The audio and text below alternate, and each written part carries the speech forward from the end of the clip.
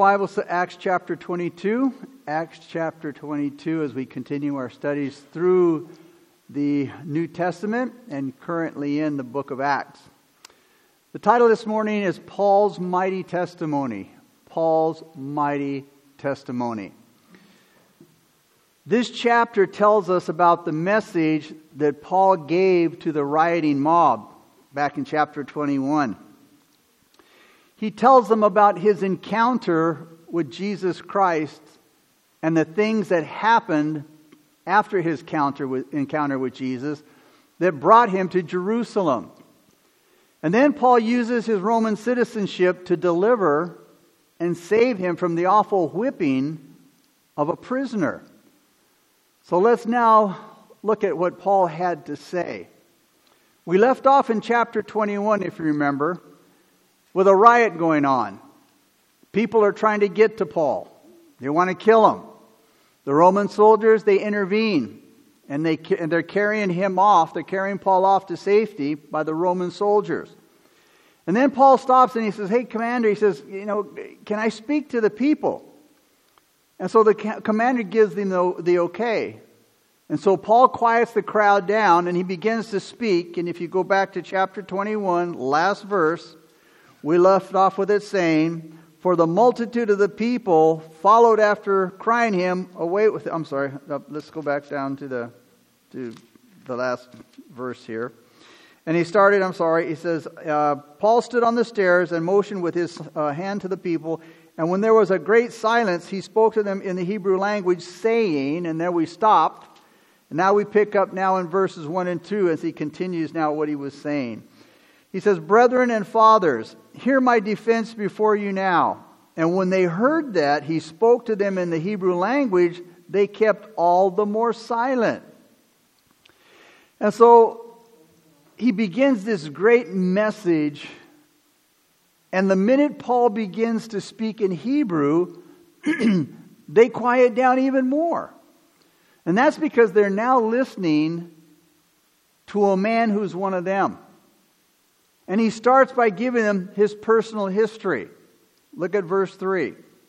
"Then he said, I am indeed a Jew, born in Tarsus of Cilicia, but brought up in this city at the feet of Gamaliel, taught according to the strictness of our father's law, and was zealous toward God as all of you are today." So Paul is being persecuted by the Jewish leaders of that day. And he tells them how he used to be like them. That is, he used to be one of them. He said, "I used to be a Pharisee." And one of the reasons that he has so much compassion for them and why he loves them, he's so loving them to them, is that he knows exactly where they are. He knows where they're at mentally, and he knows how they feel about things. He's given them his personal background. Why? Because he wants to win them to Jesus Christ. Paul had an amazing background. Now, Tarsus was actually the center of Greek learning in that day. And the finest Greek university in Paul's day was in Tarsus, not in Athens or Corinth, which had passed their glory days. Tarsus was a flourishing Greek city and an educational center. And Paul was probably brought up in the University of Tarsus and again had a Greek background. So he had also been in Jerusalem where he had studied under Gamaliel. So now they're listening to Paul. He has their attention now. Look at verses 4 and 5. He says, "I persecuted this way to the death, binding and delivering into prisons both men and women, as also the high priest bears me witness, and all the council of the elders, from whom I also received letters to the brethren, and went to Damascus to bring in chains even those who were there to Jerusalem to be punished." Notice that Paul uses the term "the way." He's using it again here. Notice he doesn't mention the church of the followers of Jesus Christ. He doesn't use the term Christians. He uses the term or the words which they understand. And he understands. And this is important. When you're preaching the gospel or sharing the testimony, you have to use the right words. Solomon said in Proverbs 25:11, the right word at the right time is like a custom-made piece of jewelry. So what is the way? The way is it is the way, the truth, and the life. Excuse me. It's the person of the Lord Jesus Christ. Paul's telling them. He's saying, hey guys, listen up. He says, I have the same background that all of you do. He says, I also persecuted the way. He says, I know how you feel. I did the same thing. I know what's going on in your head, and I know what you're thinking.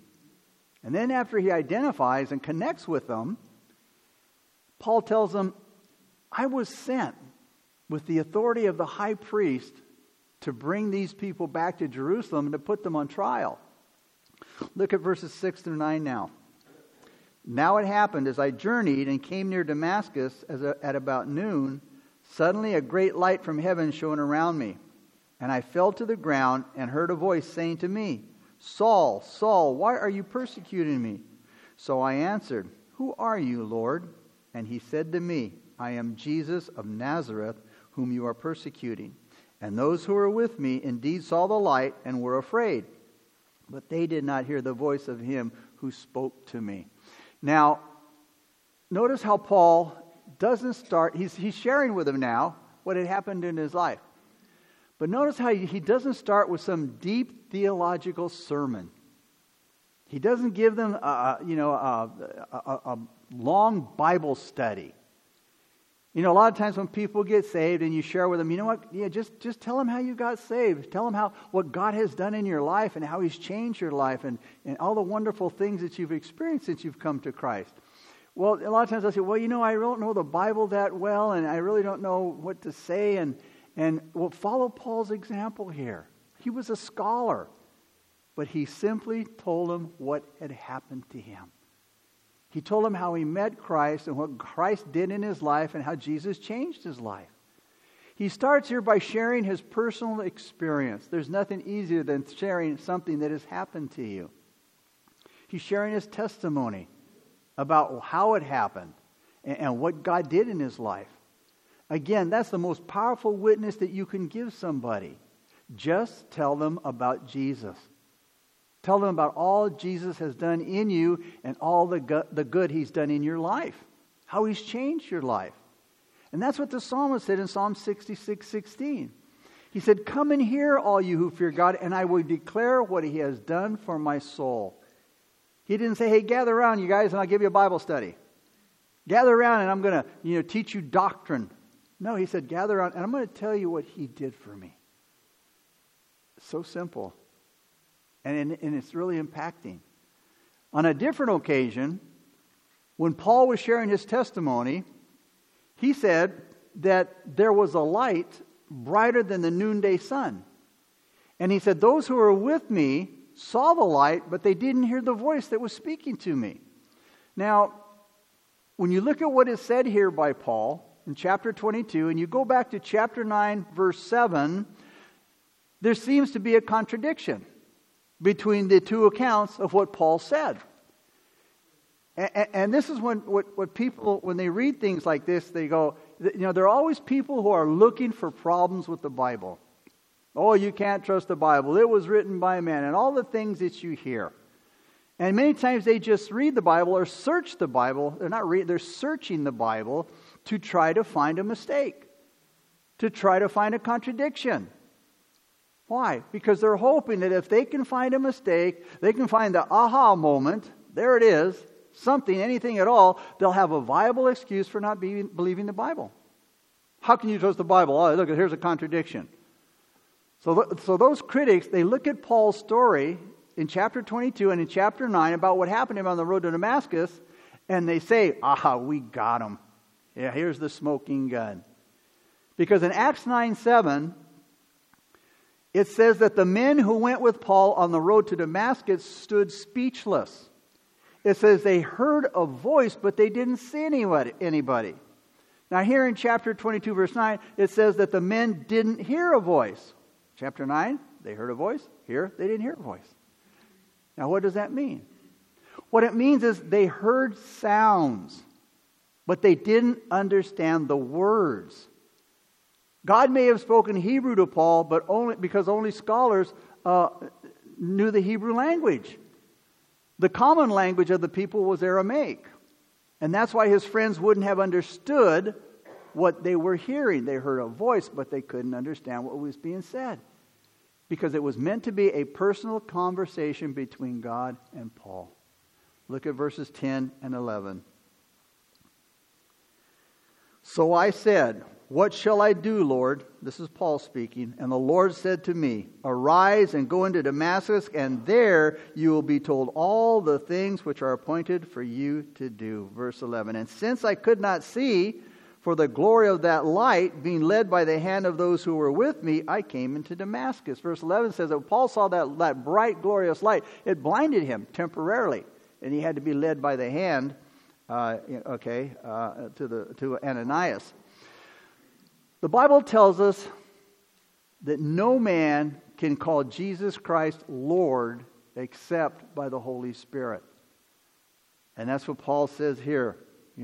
He says, what do you want me to do, Lord? Or, he calls him Lord. So the fact that Paul acknowledges Jesus as Lord, it shows that he had a true conversion. All right, he experienced it right there on the road to Damascus. The moment he met Christ, his life changed. It turned instantly. It turned around 180 degrees. In one dramatic moment, Paul changed from the enemy of Christ to an emissary of Christ. The first thing Paul wants to know is, what shall I do, Lord? Notice that. What shall I do, Lord? Prior to this, he was killing those, or wanting to kill those, who called him Lord. Now here he is calling him Lord. And the answer that God gave Paul was very simple. He said, Paul, go to Damascus. Go to Damascus. But notice what he said, what shall I do, Lord? When a person gets saved, normally they want to serve the Lord. They want to serve the Lord because of what Jesus Christ has done for them. How he's changed their life, and they sense that presence and that relationship with the Lord. What can I do for you? I can't compare what you've done for me, but what can I do? And here he tells Paul, go to Damascus. Notice how short this thing was that Jesus said, these words. Just go to Damascus. Now you think, well, what else is there? Well, God only gave Paul the first step. You see, Paul would have never gotten the second step if he hadn't taken the first one. And a lot of times, we want God to tell us the whole story. But he says, why should I tell you the whole story if you're not going to take the first step? He says, take the first step, and I'll give you the second step, and I'll give you the third step. And then you'll know what I want for you to do, what I have for you. And it seems that Scripture shows us that we find out what God's plan is by taking one step of faith at a time. God has a time for everything. Ecclesiastes, Solomon said there's a time for everything. And when Jesus ministered here on earth, he followed a divine schedule. And it's also possible that if God wants to tell us everything at once, that we're going to suffer for his sake, we say, no way, Lord, no thanks. Because in serving the Lord, there is difficulties, there is sufferings. And we don't know what's in store for us. We don't know what God has in store for us in the future. But he does have a plan for each and every one of us. A plan that includes much tribulation, many tribulations, he said. And Peter said suffering. Hardship and suffering is many times a part of God's overall plan for us. Paul said in Ephesians 2:10, for we are his workmanship. That word means masterpiece. He says we are created in Christ Jesus for good works. Again, we're called for good works, which God prepared for us beforehand that we should walk in them. In other words, God has already ordained your whole life. He's already planned out your whole life what he would have you to do. Listen to what God said to Jeremiah in chapter 1, verse 5. God said to Jeremiah, before I formed you in the womb, I knew you. Before you were born, I sanctified you, and I ordained you a prophet to the nations. Jeremiah, before you were born, before you ever took one step, I ordained you to be a prophet to the nations. So before Jeremiah was ever born, the Lord had already ordained that he should be a prophet. And I think a lot of people miss the purposes for why they're here on the earth. And that's because they get caught up in this life. And in the deceitfulness of this life, the deceitfulness of the riches of this world. Because the desire for other things choke out what God would have them to accomplish for His purpose. But the Lord has a plan for each one of us. Paul said in Philippians 3:12, he said, not that I have already attained or am already perfected, but I press on, that I may lay hold, notice, that I may lay hold of that for which Jesus Christ has also laid hold of me. He says, I haven't attained, I haven't gotten to that place, and I haven't perfected that for which Jesus called me. But he says, I press on, that I may lay a hold of what that thing is for which Jesus called me. You see, we can find out the purpose and the plan of God by surrendering ourselves to Him, by walking by faith one step at a time. And Scripture seems to show us that the Lord leads His people one step at a time. And they can always walk by faith and not by sight. And we won't get the next step until we take the first one. Remember in Genesis chapter 4, when Abraham wanted a son for Isaac, he sent his servant out, Eliezer, to find a bride for Isaac. He found the bride for Isaac, but listen to what Eliezer said in Genesis 24:27. Eliezer said, as for me, being on the way, the Lord led me to the house of my master's brethren. That's where he found the wife for Isaac. But he said, as for me, being on the way, the Lord led me. He said, if he had never stepped out and started looking, God wouldn't have led him. God can't lead you if you aren't moving. If you don't start stepping out, how can God lead you? And just like Eliezer, being on the way, the Lord led me and led him to the bride for Isaac. Also in Joshua chapter 3, verse 8 and verse 14, when God told Joshua, hey, you're going to cross the Jordan on your way to the promised land. Here's the instructions that God gave to Joshua. He said, when you have come to the edge of the water of the Jordan, you shall stand in the Jordan. Notice. And it shall come to pass as soon as the soles of the feet of the priests who bear the ark of the Lord of all the earth, as soon as they shall rest in the waters of the Jordan, then the waters of the Jordan shall be cut off. That is, the water will open up for them to cross. The waters that come down from the Jordan, and they shall stand as a heap. In other words, the water is going to separate. They're going to stand as a heap on both sides so that they could go through. But notice, God wasn't going to do that until they took the first step. He said, until the feet of the priests stand in the water. We want them to open up first, and then we'll go through it, Lord. But again, that's where the steps of faith come in. God says, I'm going to open it up for you. But you have to take the first step. Stand in the water at the edge of the bank. Stand in the water and I'll open it up. And he did. On the road to Damascus, Paul came to the realization that the Lord had a whole life planned out for him. And all the things that God would have him to accomplish. The psalmist said in Psalm 139 verse 16, he said, your eyes saw my substance being yet unformed. See, God saw the psalmist even before he was formed in the womb. And he goes on, and in your book they were all written, the days fashioned for me, yet as yet there was none of them. The psalmist said, God, you had all my life written down in a book, fashioned for me before I even took one step, before I even came out of my mother's womb. You had my life already planned out. Verse 12 and 13.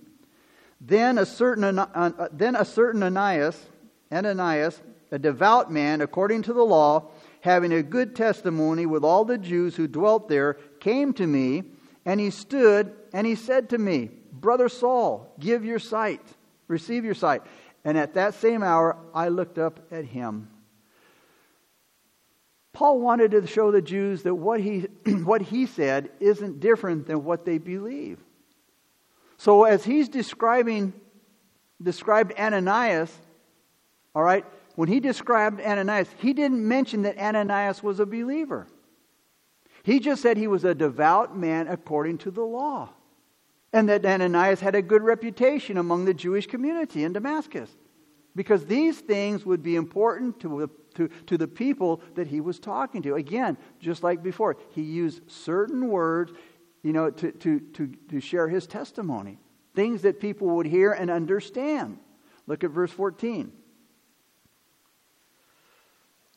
Then he said, the God of our fathers has chosen you that you should know his will and see the just one and hear the voice of his mouth. Paul made sure to tell them, the God of our fathers has chosen you. Jesus told his disciples, John 15:16, you did not choose me, but I chose you and appointed you that you should go and bear fruit. If anybody comes down on themselves because of their life, they say, I have a bad past. I'm no good to God. God couldn't use me. My past was too dark, and I'm just not good enough for God. And we're never good enough for God.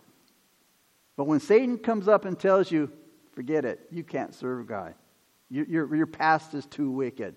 Always remember what Jesus said. I have chosen you. He knows about your ugly past. He knows your ugly past. He knows what you're doing now. And He knows what you might be doing in the future. But God says, I have chosen you. I know the good, the bad, and the ugly about you. And if you'll remember that, remember God can change all of that. God erases all of that as you walk with Him and you trust in Him and put your faith in Him. He gives you a clean slate. That's the wonderful thing about Christ and becoming a Christian, being born again, is you get to start fresh, a clean slate. And so Jesus said, hey, I have chosen you. All you have to do is receive Jesus Christ as your Savior, and you'll hear Jesus say, you did not choose me. I chose you, and I ordained you to be my disciple. The Lord chose me to serve Him, to be with Him, to spend eternity with Him. Think of that. He chose you in spite of you. He chose me in spite of me. And God takes losers and makes winners out of them. It's like I heard Pastor Chuck say one time. He says, if you had the ability to choose winners, he says, would you ever choose a loser? The point, when he said, if you in a racehorse, he says, if you had the ability to choose, would you ever choose a loser? It's the same thing. He says, when He chooses us, He knows we're winners. He knows that He can make us, if we just need to surrender our lives to Him. He makes us winners. Some people have a problem with the idea of God choosing us. But in reality, remember, God gave me the ability of choice. And I'm so thankful that He did. What more encouragement do we need? And choice is a good thing. Life is a matter of choices. Many times people's conditions in their life is because of the choices they've made. And God looked at each one of us and He said, I love you and I'd like to spend eternity with you. I could have said, you know what? No thanks. I don't think so, Lord. Or I can say, great, I'd love to spend eternity with you too. God chose Paul so that Paul could know the will of God. And what was the will of God for Paul? That Paul would be an apostle to the Gentiles. To open their eyes and to turn them from darkness to the marvelous light. To deliver them from the power of sin and Satan and to bring them into God's kingdom. Not only was Paul chosen to know the will of God, but he was also chosen that he might see Him. Look at verse 15. For you will be His witness, Paul, to all men of what you have seen and heard. You see, that's what Paul was doing at this very moment here. He's sharing with these Jews his personal experience of salvation. He's witnessing to them about what he's seen and what he's heard. And we know from the Scriptures that he shared some of his testimony with Felix and Festus and King Agrippa. We also know that Paul stood before Caesar Nero. And knowing Paul, he most likely shared his testimony with him. Verse 16. And now, why are you waiting? Arise and be baptized and wash away your sins, calling on the name of the Lord. So Ananias finishes his counsel to Paul by commanding Paul to be baptized. All converts are to be baptized to show their faith in and obedience to Jesus Christ. Now, baptism does not save you, but we do it in obedience to Jesus Christ. It's an outward expression of an inward change. It's an outward show of what God has done inside. And that's why we are to be baptized. We're identifying with Jesus Christ. It's not baptism that washes away our sins, but it's calling on the name of Jesus Christ that saves. The words wash away your sins must always be connected with calling on the name, His name. Paul's sins were washed away, not by baptism, but by calling on the name of the Lord Jesus. So to put it a more literal way, Paul is saying, or Ananias is saying, get up and get baptized and wash away your sins after calling on His name. Verse 17 through 21. And now it happened when I returned to Jerusalem and I was praying in the temple that I was in a trance and saw him saying to me, make haste and get out of Jerusalem quickly, for they will not receive your testimony concerning me. So I said, Lord, they know that in every synagogue I imprisoned and beat those who believe on you. And when the blood of your martyr Stephen was shed, I also was standing by, consenting to his death and guarding the clothes of those who were killing him. Then he said to me, depart, for I will send you far from here to the Gentiles. So after Paul's conversion and a short time of ministry at Damascus, he spent 3 years in Arabia. After returning to Jerusalem, Paul was praying in the temple here. Here's more evidence that he hadn't rejected his Jewish heritage, like his accusers were accusing of him falsely in chapter 21. While he was in the temple, it says he fell into a trance. Now, a trance describes the unique apostolic experience of being transported between the normal senses to the supernatural realm to receive divine revelation. And that was back, in this particular time. In Paul's trance, it says he saw the Lord. And he heard Jesus saying this, hurry up and get out of Jerusalem because they won't receive your testimony concerning him. Remember, there are times in chapter 21 and earlier in Acts where Paul went forward when there were warnings about the trouble that he was going to run into. Notice Jesus here is the one who's telling him, hey, get out of Jerusalem, Paul. They're not going to listen to what you have to say. So it's important to understand there's a time to go forward and there's a time to stop. But we don't just say, hey, I'm going to do it by faith and just go in and do it. Jesus himself is telling Paul, don't go there. Depart from here. And since Paul got to the city, he had fearlessly proclaimed the faith that he once tried to destroy. He's shocking, what he's doing here, he's shocking the people here. His about face, his turn from one direction to another, from being a Christian persecutor to a Christian preacher, it made the Jews, the unbelieving Jews, so angry, it infuriated them. Because they thought Paul was an apostate and a blasphemer. And here he is now speaking about Jesus Christ, preaching about him.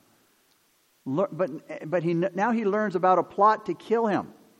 And the Christians learned about a plot to kill him. So what the Christians is, they rushed Paul out of Jerusalem and they sent him to Tarsus. And it seems that it took this word from Jesus to persuade Paul to get out of town.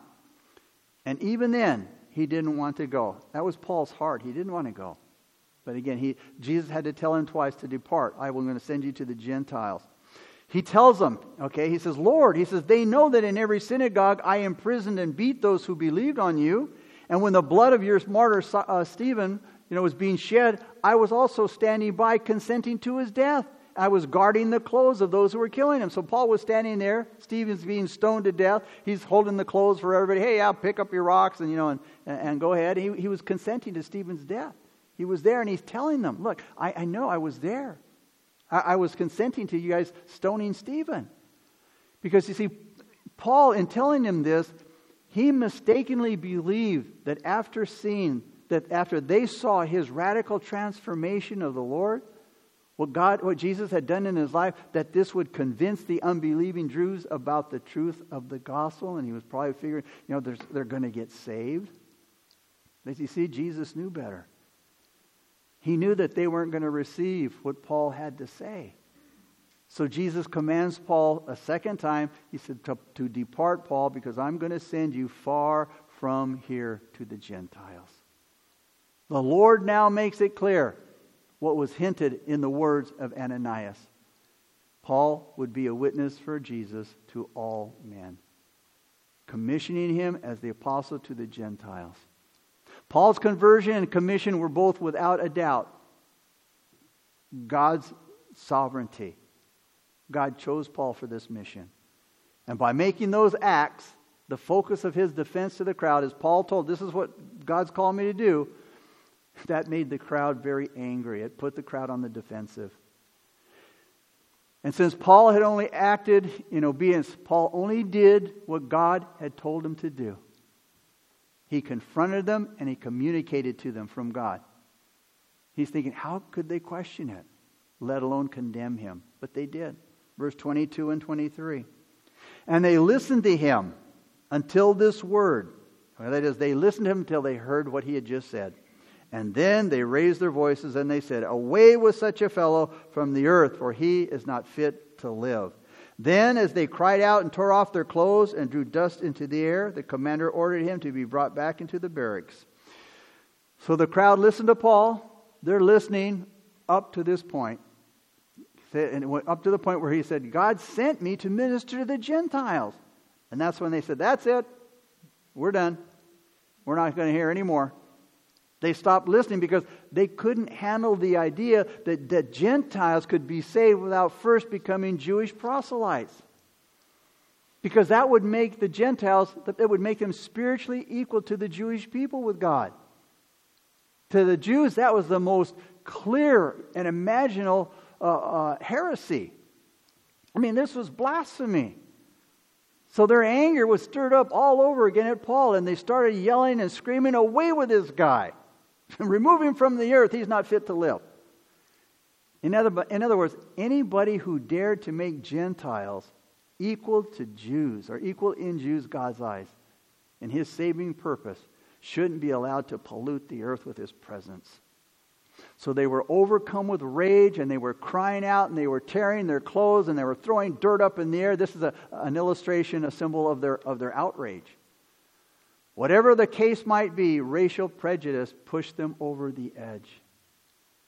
They stopped Paul right in his tracks before he could defend himself anymore against the false charges that brought about this riot in the first place. They went back in the chapter 21 when they thought he brought a Gentile into the inner court of the temple. Verses 24 through 29. And then the commander ordered him to be brought into the barracks and said that he should be examined under scourging. That means, examined under scourging means that they would whip him in order to get a confession out of him, to get the truth out of him, whatever it was they wanted to hear. So that he should be examined under scourging, so that he might know why they shouted so against him. And as they bound him with thongs, Paul said to the centurion who stood by, is it lawful for you to scourge a man who is a Roman and uncondemned? When the centurion heard that, he went and he told the commander, saying, hey, take care what you do, for this man is a Roman. Then the commander came and said to him, tell me, are you a Roman? Paul said, yes. The commander answered, with a large sum I obtained this citizenship. And Paul said, but I was born a citizen. Then immediately those who were about to examine him withdrew from him, and the commander was also afraid after he found out that he was a Roman and because he had been bound. You see, when Claudius saw the riot was starting up again, he took Paul into the barracks to examine him by scourging. Paul already mentioned before that he was born in Tarsus, but he hadn't told him that he was born a citizen, a Roman citizen. And it was against the law for a Roman citizen to be scourged. So Claudius must have been shocked and really freaked out, about this little Jewish troublemaker who spoke Aramaic and Greek and was actually a Roman citizen. Claudius bragged here to Paul, hey, I paid a lot of money for my citizenship, showing again that he had gotten his citizenship by bribing the Roman officials because it couldn't actually be purchased. But Paul was ahead of the Roman captain because he had been born in freedom and Roman citizenship.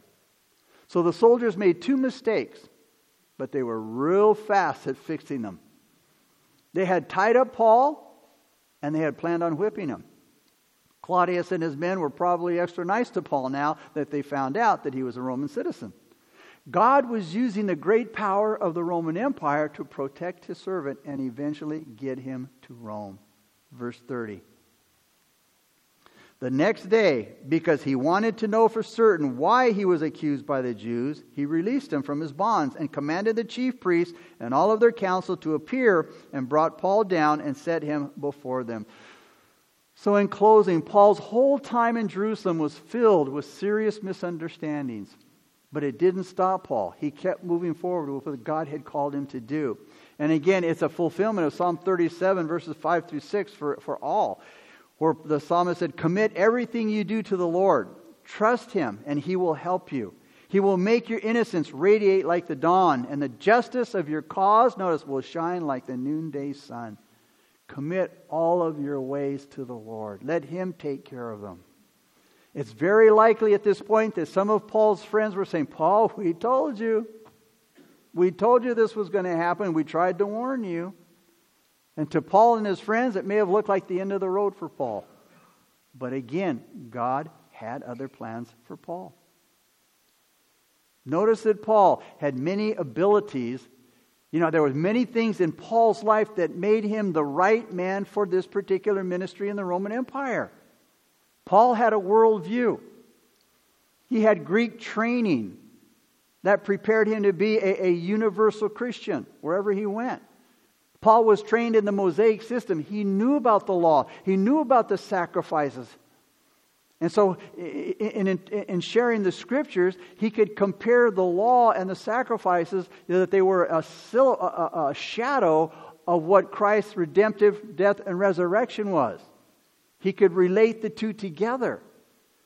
And possibly one of Paul's biggest abilities was his Roman citizenship, which was what opened the door for him to go to Rome. So God's missionary, Paul, did go to Rome. And guess what? The Romans paid the bill.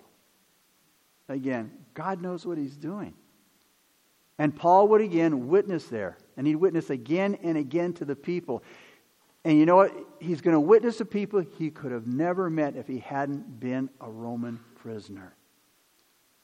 Again, when we go through difficult times, like Paul as a prisoner, never think, well, God messed up. God made a mistake. Here I am in prison. What good is this, sir? What good does this serve? Well, that's how we got to Rome. And on Rome's dime, they paid for it. You see, that's what happened when God's people are willing to be daring and to venture out for Jesus Christ and just to submit to their circumstances. Instead of fighting the will of God and fighting the circumstances and the difficulties and all the questionable things that come up in a Christian's life and in serving Christ, it's saying, okay, Lord, your will be done. I don't understand it, but again, I'm not called to understand. I'm called to obey and to trust. And if we're sensitive to the Holy Spirit's leading, guess what? We will see more opportunities to share our faith, even in the most difficult times and places. That's the way God works. That's the way He does things. So different than the way we would think of doing them. And His ways are a lot better.